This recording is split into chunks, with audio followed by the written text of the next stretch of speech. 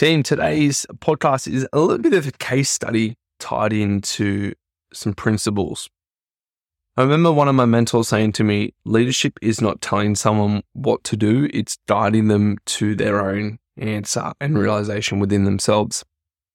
And I was talking to one of our athletes, and I'll give you the final message that they sent, and it was outside opinions do not matter. It's about how the individual views themselves that matters. You could have someone telling you that you're doing great, but if you don't believe it within yourself, it doesn't matter. And this was off the back of this athlete getting some really good recognition of a really big award. And they said, it's nice to receive outside recognition. And I was a little bit cheeky and said, it is nice, but we don't need it win face, do we? And although it is, I do believe it is really nice to receive external gratification through people for our hard work and our efforts. But at the same time, the true reflection that we're trying to master is the way in which we view ourselves. And so when this athlete sent that message back about that, it made me realize the significance of, as a coach, providing frameworks and principles to think in. Rather than giving them the answers, it's helping them make the realizations through themselves. And it's about me providing the frameworks, the principles and the models to help them unlock the IP and the understandings within themselves so they can become the master of their life. My recent business coach said, I don't want people that are codependent. And what it means by that is he doesn't want people relying on him. And I'm the same thing, is as I provide people frameworks to think in, they can start to become the masters of their life, because they have unlocked the frameworks in order to do. And so my job isn't to tell, it's just a guide, helping athletes shape their own thinking through models and frameworks.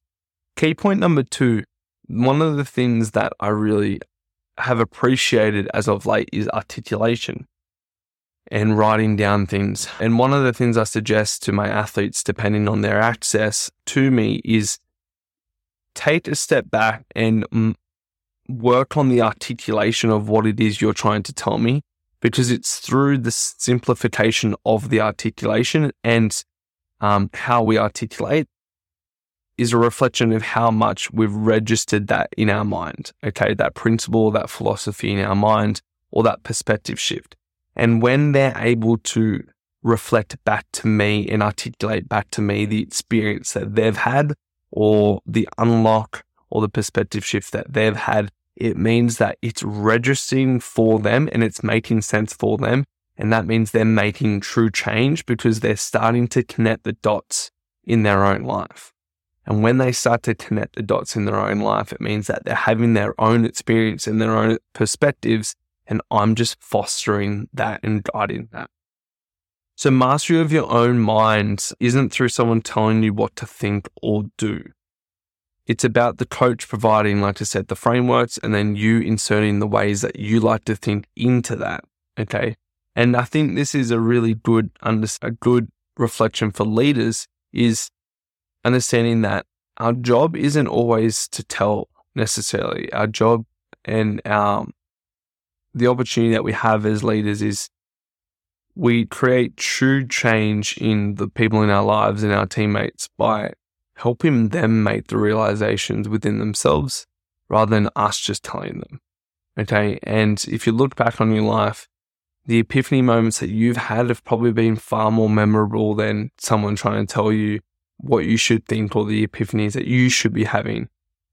And so, this is a bit of a case study podcast on the significance of helping people shift their own perspectives rather than telling them the perspectives that they should be having. There's 3 more spots for this weekend's workshop, creating your 12-month blueprint and full focus plan with our private group, The Summit. If you're interested, the link is in the show notes, and I look forward to seeing you on the weekend. Otherwise, I'll be back here tomorrow for tomorrow's episode. Catch ya.